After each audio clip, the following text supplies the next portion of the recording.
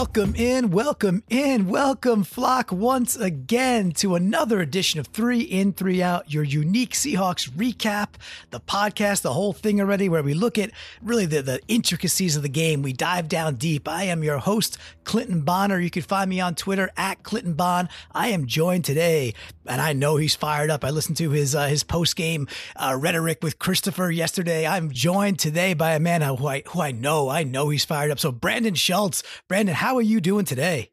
Clinton, you don't even have to ask because the Seahawks are 5-1 through 6 weeks. I got to celebrate a Rams loss yesterday. I'm not celebrating the 49ers win, but I'll celebrate a Rams loss, watching them lose 3 games in a row. It's a good day after a Seahawks win all the time. Always. And it's nicer when, like, hey, the Cowboys, they lose to the Jets. So you got an NFC team that should be 4-2. They take an L. You got the Rams now 3-3, reeling. What did Goff have? 78 yards? Is that it? Was in the 70s. Yeah. It was yeah. So if you're, exactly. This is not that 70s show. So it's not cool. It's not Fez and Ashton Kutcher and all that fun stuff. It was the exact opposite, 78 yards. So watching Goff and that team get demolished, it was a two-sided coin for me on that one. And of course we'll get to the Seahawks, but it's always nice to talk about a Rams dismantling. Two-sided coin is, number one, love the Rams at 3-3. Number two, the 49ers are pretty friggin' for real. That defense, their speed reminds me of us in, I'd say, about 2013. So I'm a little nervous about that team. I think they're actually pretty damn good. Yeah, the defense looks legit, but we don't need to talk about those other NFC West teams. We have our own Seahawks to talk about. And Clinton, the thing that I'm curious about is people are going to start listening to the show thinking that we just automatically start with an in every week. But we only start with an in when we win. That's right. There's this one rule on 3 In, 3 Out, and everything else is kind of these like guidelines. But the rule is when we win, we start with an in. And again, we're 5-1. So this is the 5th time out of 6 tries, and that's some, was it 80% that we started with an in. So listen, I've got one cooked up here for you, Brandon, to react to. The beautiful part here is that all of a sudden we know how good Russell Carrington Wilson is. We've known this for a long, long time. But now it's seemingly to me like the national media finally gets it, like finally accepts it. If that's Pete Prisco saying he's the MVP, if that's Kyle Brandt on Good Morning Football with Nate and team saying, hey, this dude's the MVP so far, something like we've known for a long, long time. So I don't often go to the well on 3 In, 3 Out as we really look at the more intricate details of the game most often. However, that specific throw, that touchdown to Brown on that first touchdown throw, what do you think Russ had? Russ had maybe what? Half a second, maybe? I mean, I have to go back and look. Maybe a second. He hikes the ball. A dude is in his face near immediately. He throws a dime. This is not some dime over the middle. This is not like a little tight end dump. This is a dime floated into the corner of the end zone with Brown doing like a little flag route that hits him so perfectly in stride while Russ is eating turf, watching the play, and it just rainbows right where it had to go. I mean, man, to me to start, I have to start there because I don't often go to the Russ well. That throw to me was so exceptional. We're down 20-12 at that point. And Brandon, that to me was one of the definitive moments in the game and one of the best throws I've ever seen Russ make with a dude right in his grill. To me, that is the first in. What do you think about that?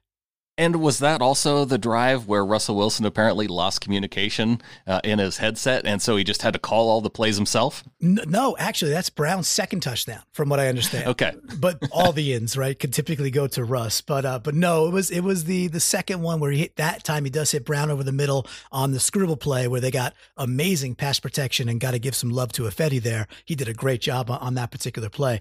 But no, not that one. Russell Wilson, he had a couple plays in this game where he could sense that he was about to get just pressured, all the pressure from the defense, and he would just do one of those little lob passes up to a guy that he knew that he would either be there or he wouldn't, and it wouldn't be in danger of an interception. I think he had one that he threw out that way to Procise. Yep. I forget there was a third one, and I don't know who that one was to. But well, he had that other one he had that one to Malik Turner too. That was a bit of a floater where Malik got the pass interference on that. But same thing where Russ was under duress pretty much in a couple instances right away. And he puts it where it's like, it's either his dude's ball or it's incomplete. I mean, what else? That's a perfect thing to do against either a blitz or when you have a pass pro breakdown, right? And 0 interceptions now through 6 games for Russell Wilson, 14 touchdown passes. Everybody else in the league who's thrown a qualifying amount of passes has an interception. And so Russell Wilson, the only one, the last man standing. It's tremendous, right? And you start to think, you're knocking on wood, like, you start to be like, could he do it? Like, could he go? I don't know. The whole of course, season? Yeah, and I know. Of course, now we're jinxing and all that stuff. But it's like you start to see 6, you start to see 7, you start to see an 8th game. You're like, with the amount we throw, which is not that much compared to other teams, and how damn accurate he is, and how on his game he is.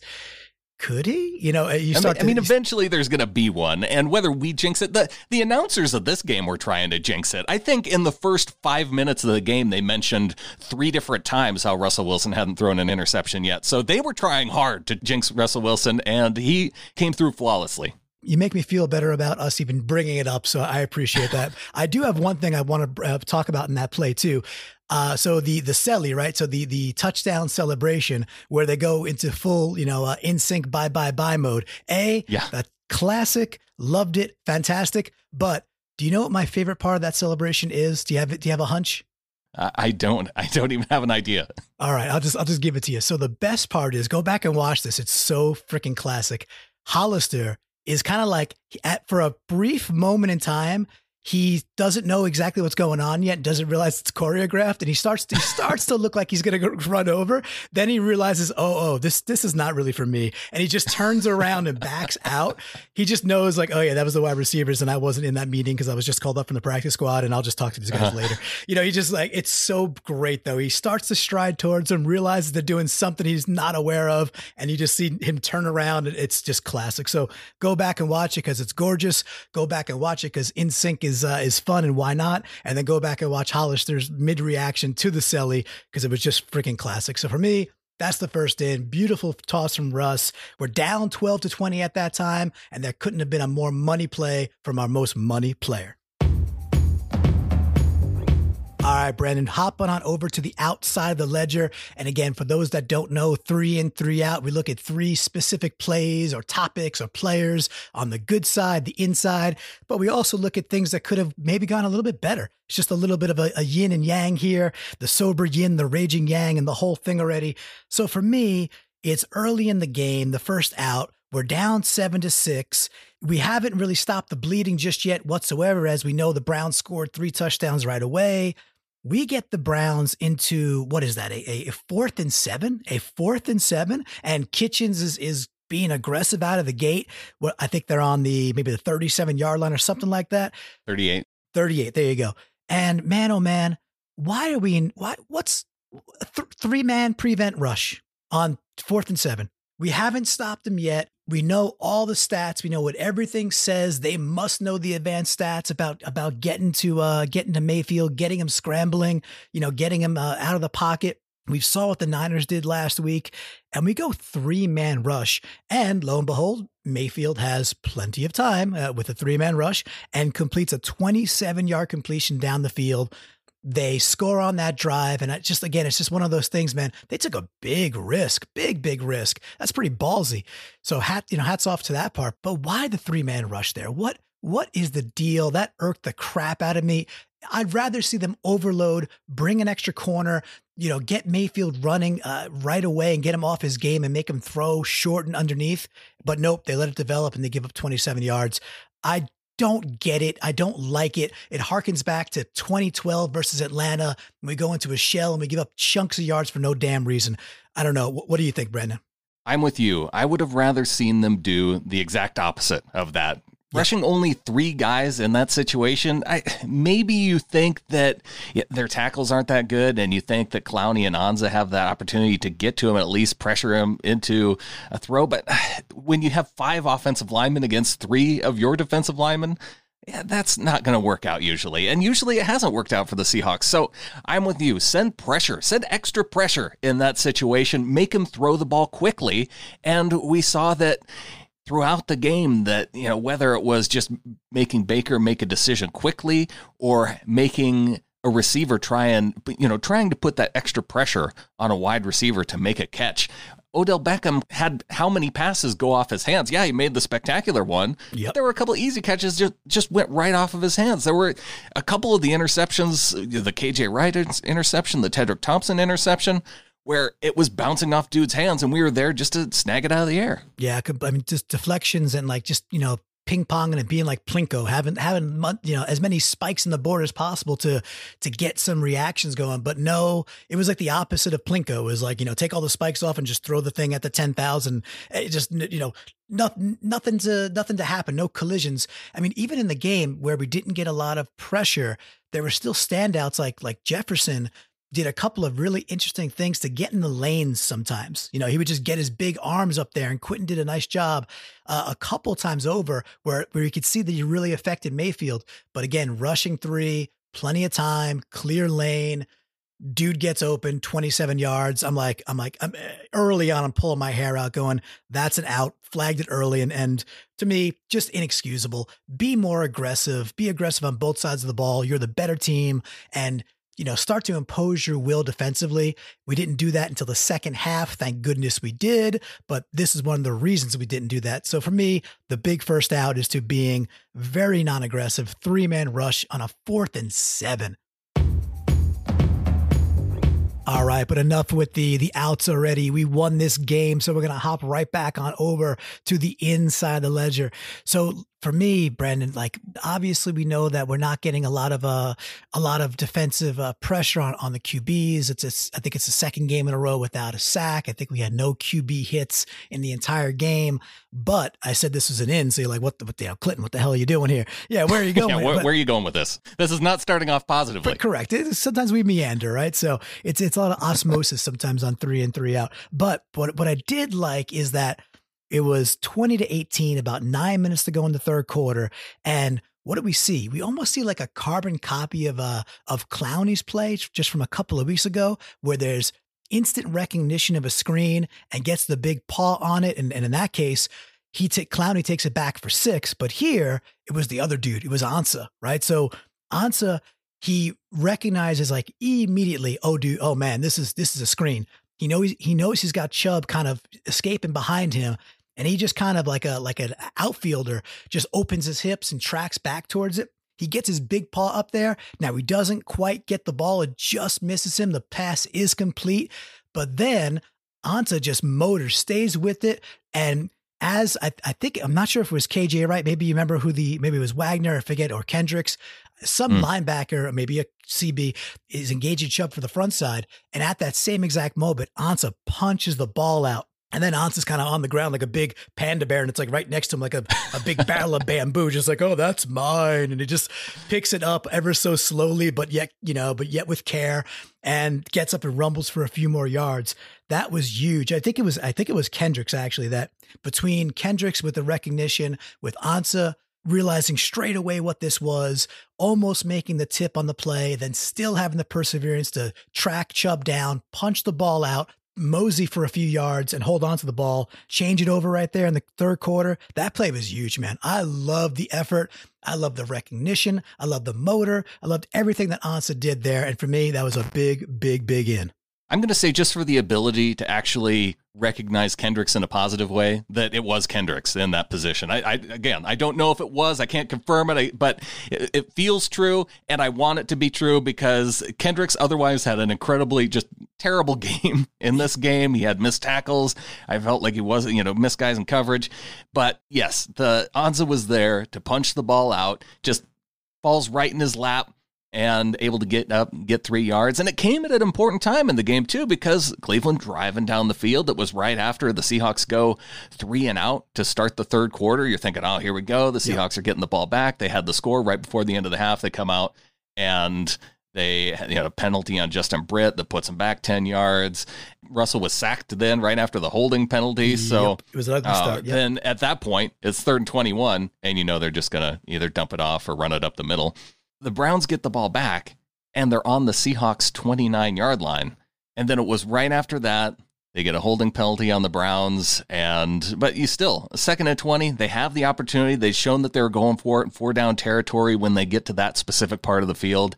So for Ansah to come up with that big play in the moment, it helped turn the tide back to Seattle because they were able to drive down and get up 25-20 over the Browns. And if we're not getting this great pass rush, it's not quite there yet. Again, I saw Clowney in the backfield, just like last game, a couple of times where he just didn't quite get there. He had that one where he put his helmet really into the chest plate of Mayfield and got flagged for it. And I thought he deserved that one for sure, just with the rules. But they. I thought you were saying Mayfield deserved it. Oh no, they probably both. There's different ways you could deserve things, right? So there could be two people deserving of on the opposite ends of something too. But we do keep seeing though is that they are making these plays. They are making these big plays when they matter, and I just love this from Ansah. It was some great recognition, and yeah, you know what?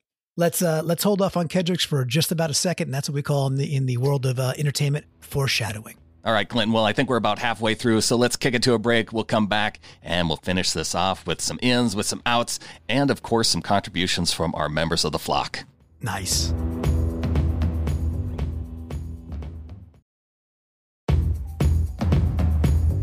All right, Brendan. So we're talking now about, we talk about this foreshadowing, and you brought it up earlier with Kendricks, and I have a kind of a bigger bigger out that goes on top of it. Definitely Kendricks did not look great. And he is flying around. He is missing some tackles. And the play that stands out to me though, is that Ricky Seals-Jones. Is it Ricky Seal or Seals? I think it's Seals. I think it's plural.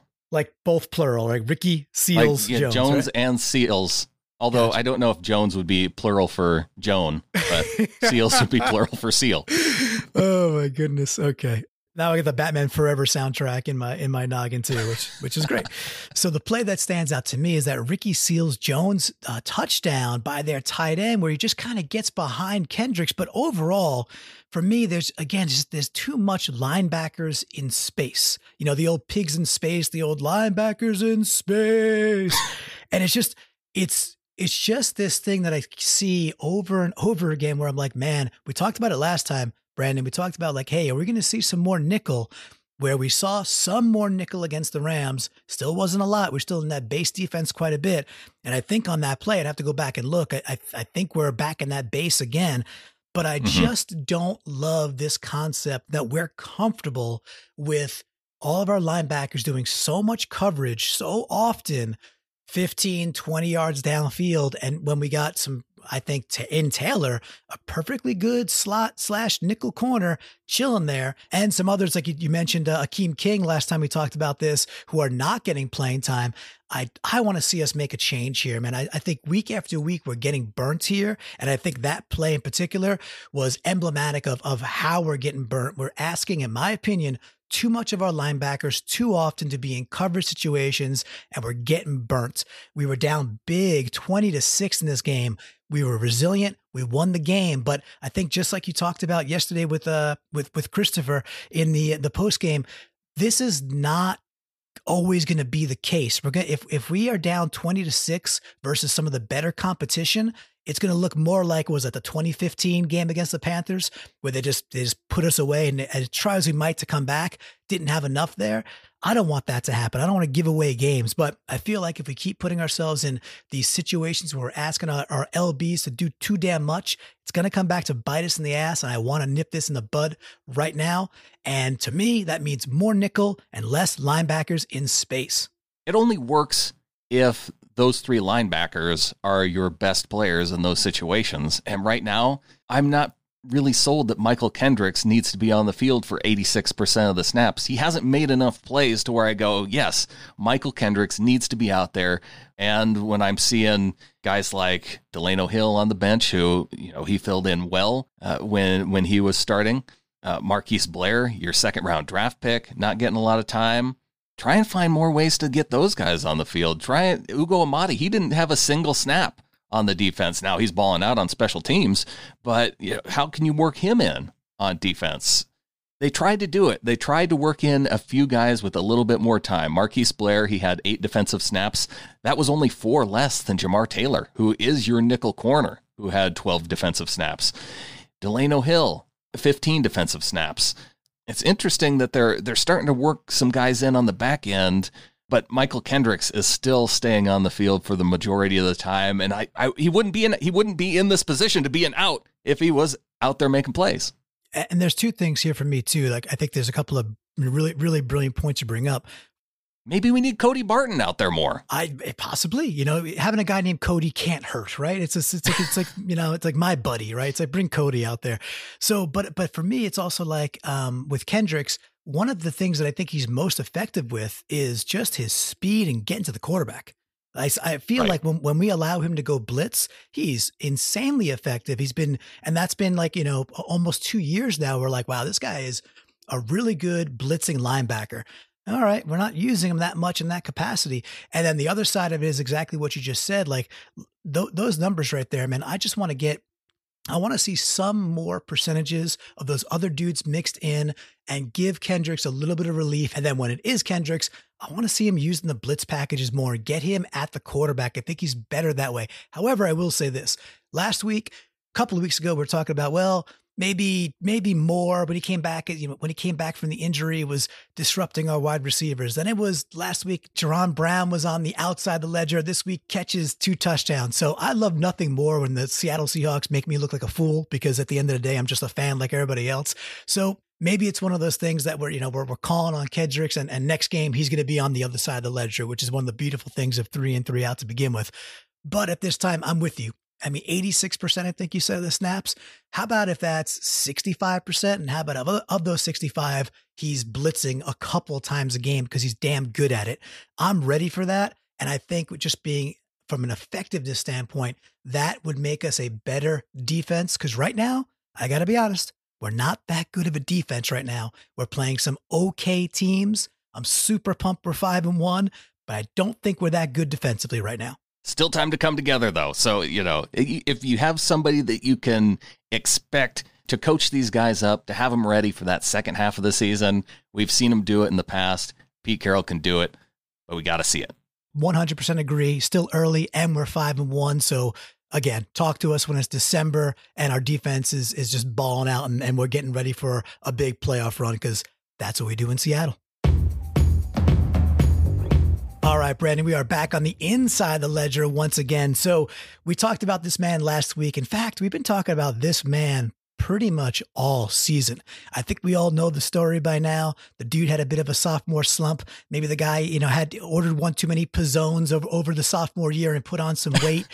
Who knows? Maybe his regimen was a little different, but he came in lean, mean. Fighting machine was down to like 194 this year. So we are, of course, talking about not just the weeks coming up, but just yesterday in Cleveland, man, Shaq Griffin continues to ball out. Now, specifically, I want to put the big I and bring that down and put the illumination on it and say that play where I think he's on Landry, and he breaks that play up, and T2 gets another really good interception. But at that point, we're down 20-12. It's near the end of the first half. A1, Baker, dude, bleed the clock a little bit. I mean, I know he's getting killed on that already, but you're hiking the ball with 20-something seconds left. Who the hell knows why you're doing that? Like, run the clock a bit. Thank you for not doing it. And then Baker kind of rushes that throw, but Shaq is right there. Shaq is like glued to his man, but doing it all legally. Deflects the ball. T2 gets the big pick. We get the ball back, and we march all the way back down to really make this, at that point, a 20-18 game going into halftime. It wasn't just that play, Brandon, but the in for me is going to Shaq. I know you saw some other ones out there too. Any particular other plays by Shaq that you want to call out, or his play in general? That pass defense that you pointed out really was a turning point in the game, but he was the one who, on 2nd and 9, Baker Mayfield drops back. He goes deep left for Antonio Callaway. Shaquille Griffin's there to knock away the pass. And that was one of the few 3-and-outs that the Seahawks had in this game. And that led to another, I think the next pass to Beckham was the one of his that was dropped. Mm-hmm. The Seahawks get the blocked punt by David Moore. Malik Turner recovers the fumble, and the Seahawks go on to get a field goal. So it was another series where he had kind of a critical pass defense to lead to that punt. 100% there. So he's been playing like this pretty much all year, where he may not ever get to that Richard Sherman shutdown corner level, but he's playing really, really good ball. And that's really, for right now, all we need from him. He's playing damn good. And I love that you bring up the effort and then what that meant for the block punt. I thought it was kind of cool. While you always want to go get 7 after those, or 6, and hope you get the 7 through. We had some issues with that on Sunday with the miss and the one off the uprights. But when it was 20-6, we get that block punt. I also thought it was kind of cool that we compiled our way back into the game methodically. 20-6, 20-9, 20-12, 20-18. It was like, just this slow march of like, no, we're going to catch you. We are going to catch you. We are the better team.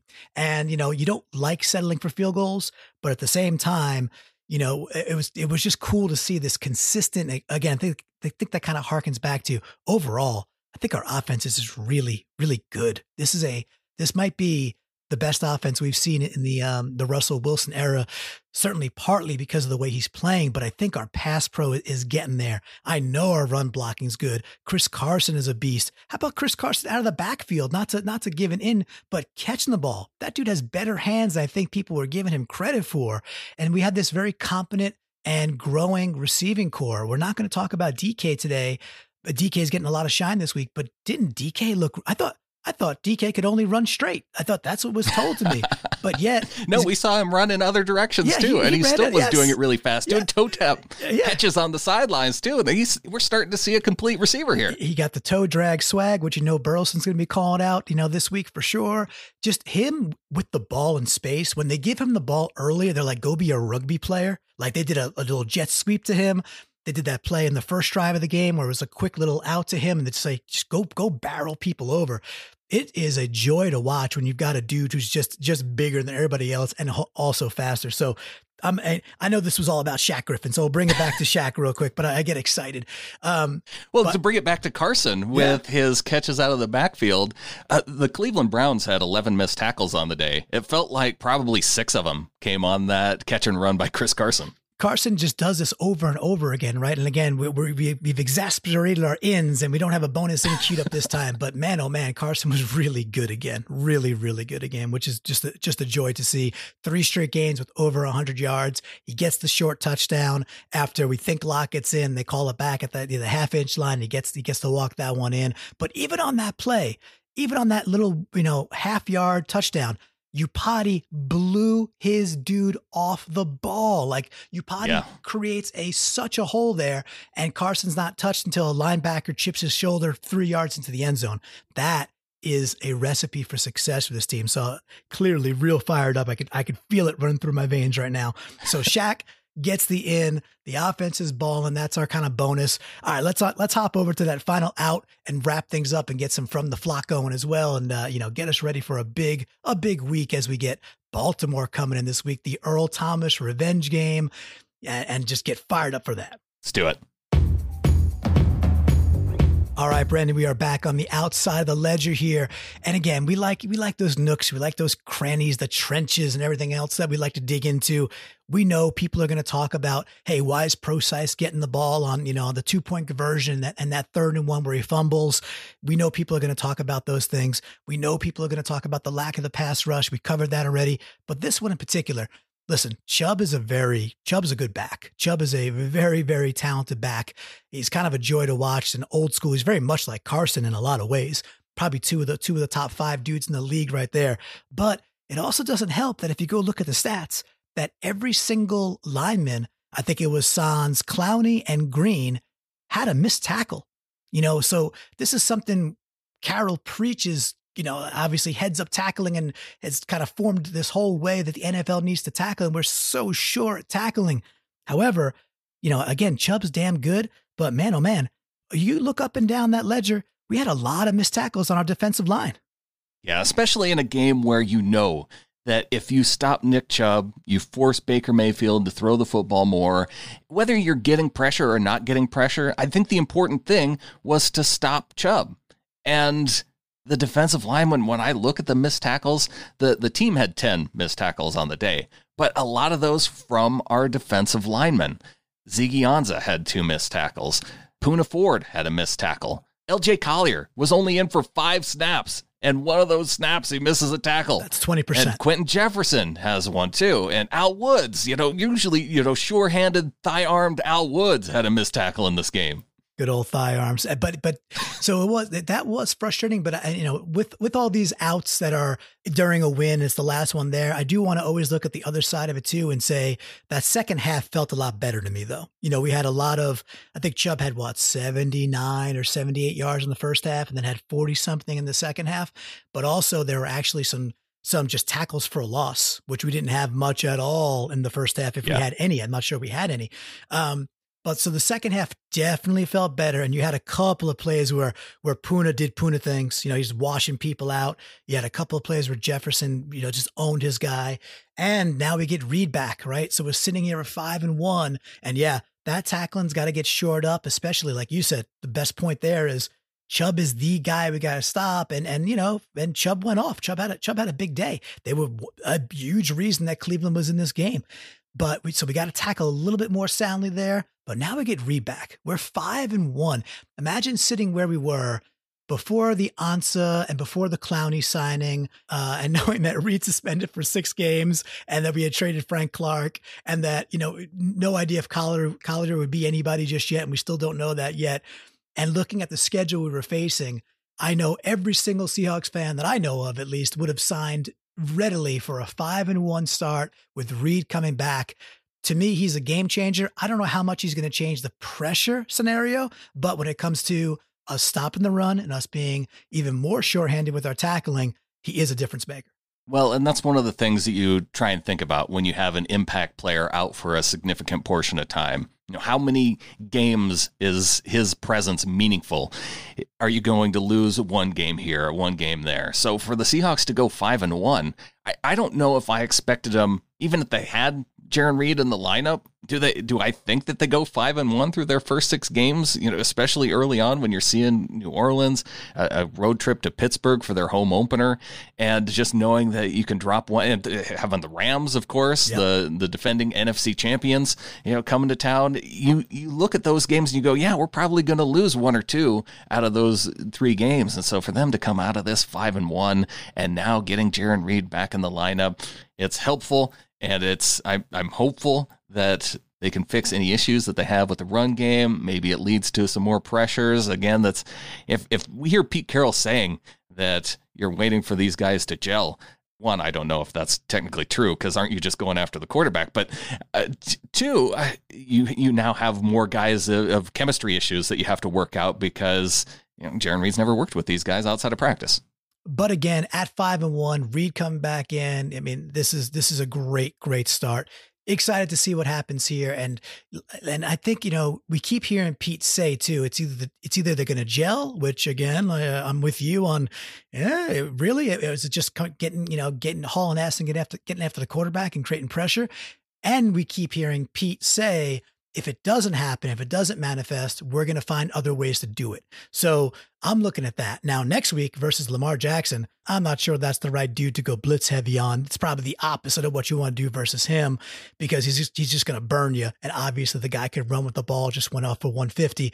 But in the games after this, right, when we get into the really cold weather games, we start getting into November, December, I am looking forward to Pete dialing up some more blitzes, and Norton dialing up some more blitzes and figuring out ways to get home. With Reed back in it, I feel like gives them more flexibility, that they could take more risks, and I'm excited for that. Hey, a fun drinking game that now don't do this if it's Tuesday morning, it's a work day, wait until you don't it's tell evening. Me when tell me when to drink, Brendan. You do not tell I'm just saying, make your responsible judgments according to your work situation. Okay, fair. But go back and listen to how many times we've mentioned that the Seahawks are 5-1, because I think that would be, if you're looking to really get sloppy, you could probably do it based on off of this show alone. I like that. That's a, and 5-1 adds up to 6, and 6 divided by 2 is 3, and this is 3 and 3 out. And that's just math. That's just math out there. So, do with it what you will, flock, but enjoy, and definitely, smoke them if you got them. Drink it up. We're 5-1.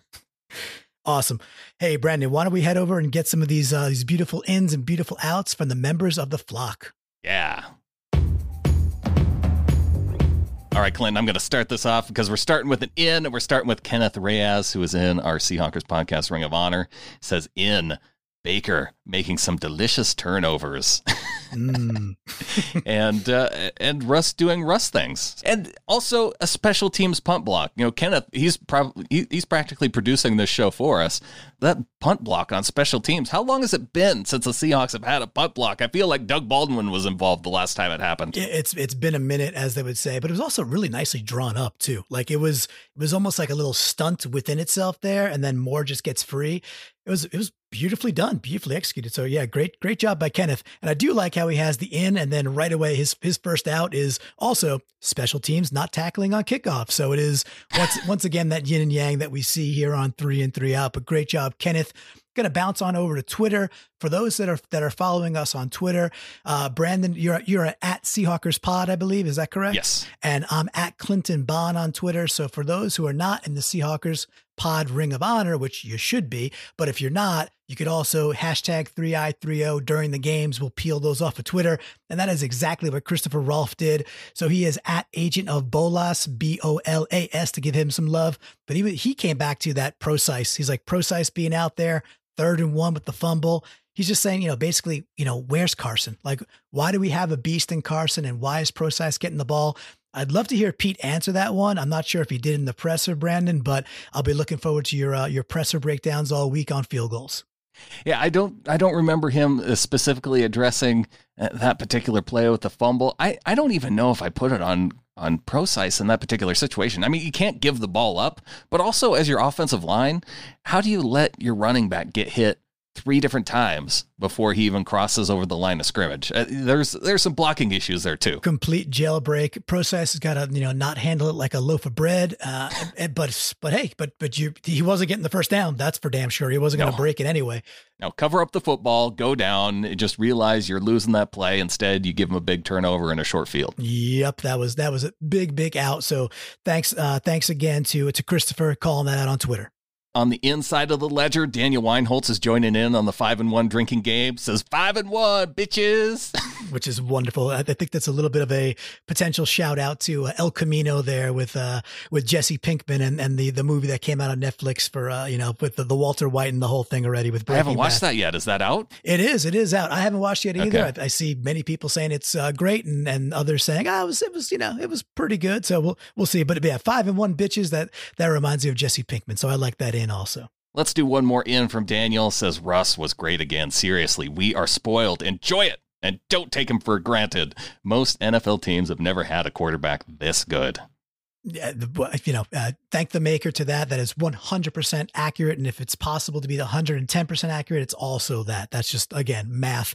And I want to give some love to Brian Shaw. Brian Shaw sent me an out, and he said, having Brandon Schultz say that we'd only beat the Browns by 4 points. He goes, do better, Brandon. He goes, of course, just joking. Loves the show. Go Hawks. But man, you had some Nostradamus going on there calling a 4-point victory. Apparently so. Yeah. I guess if I should have maybe made a trip to Vegas and put some money on that 4-point win, because man, if you're calling the exact spread, I feel like there's got to be some money there in that. Brandon Mama Cleo Schultz did it once again. So good on you right there. Good on you. And I'll bounce right over to Tim Moon. I'll give, so, you know who we didn't talk about just yet? And Tim called it out as his first in, we're talking fantastic. So he's just going into like right away, which he's right. This should be talked about more, but the fact his first 2 wins are Fant and Jones, like playing as good as they've played. Man, Russ had some time, and then when he didn't, Russ does Russ things anyway, but he's calling out Fant stepping up big and Jones looking really good in game 2.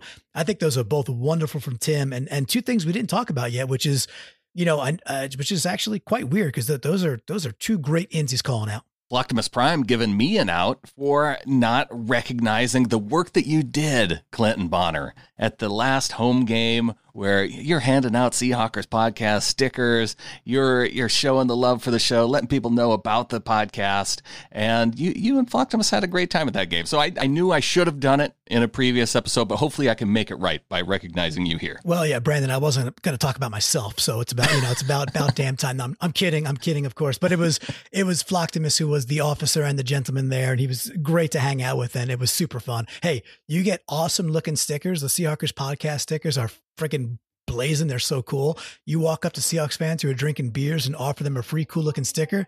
Guess what happens? You get some love, which is really, really cool. So love that.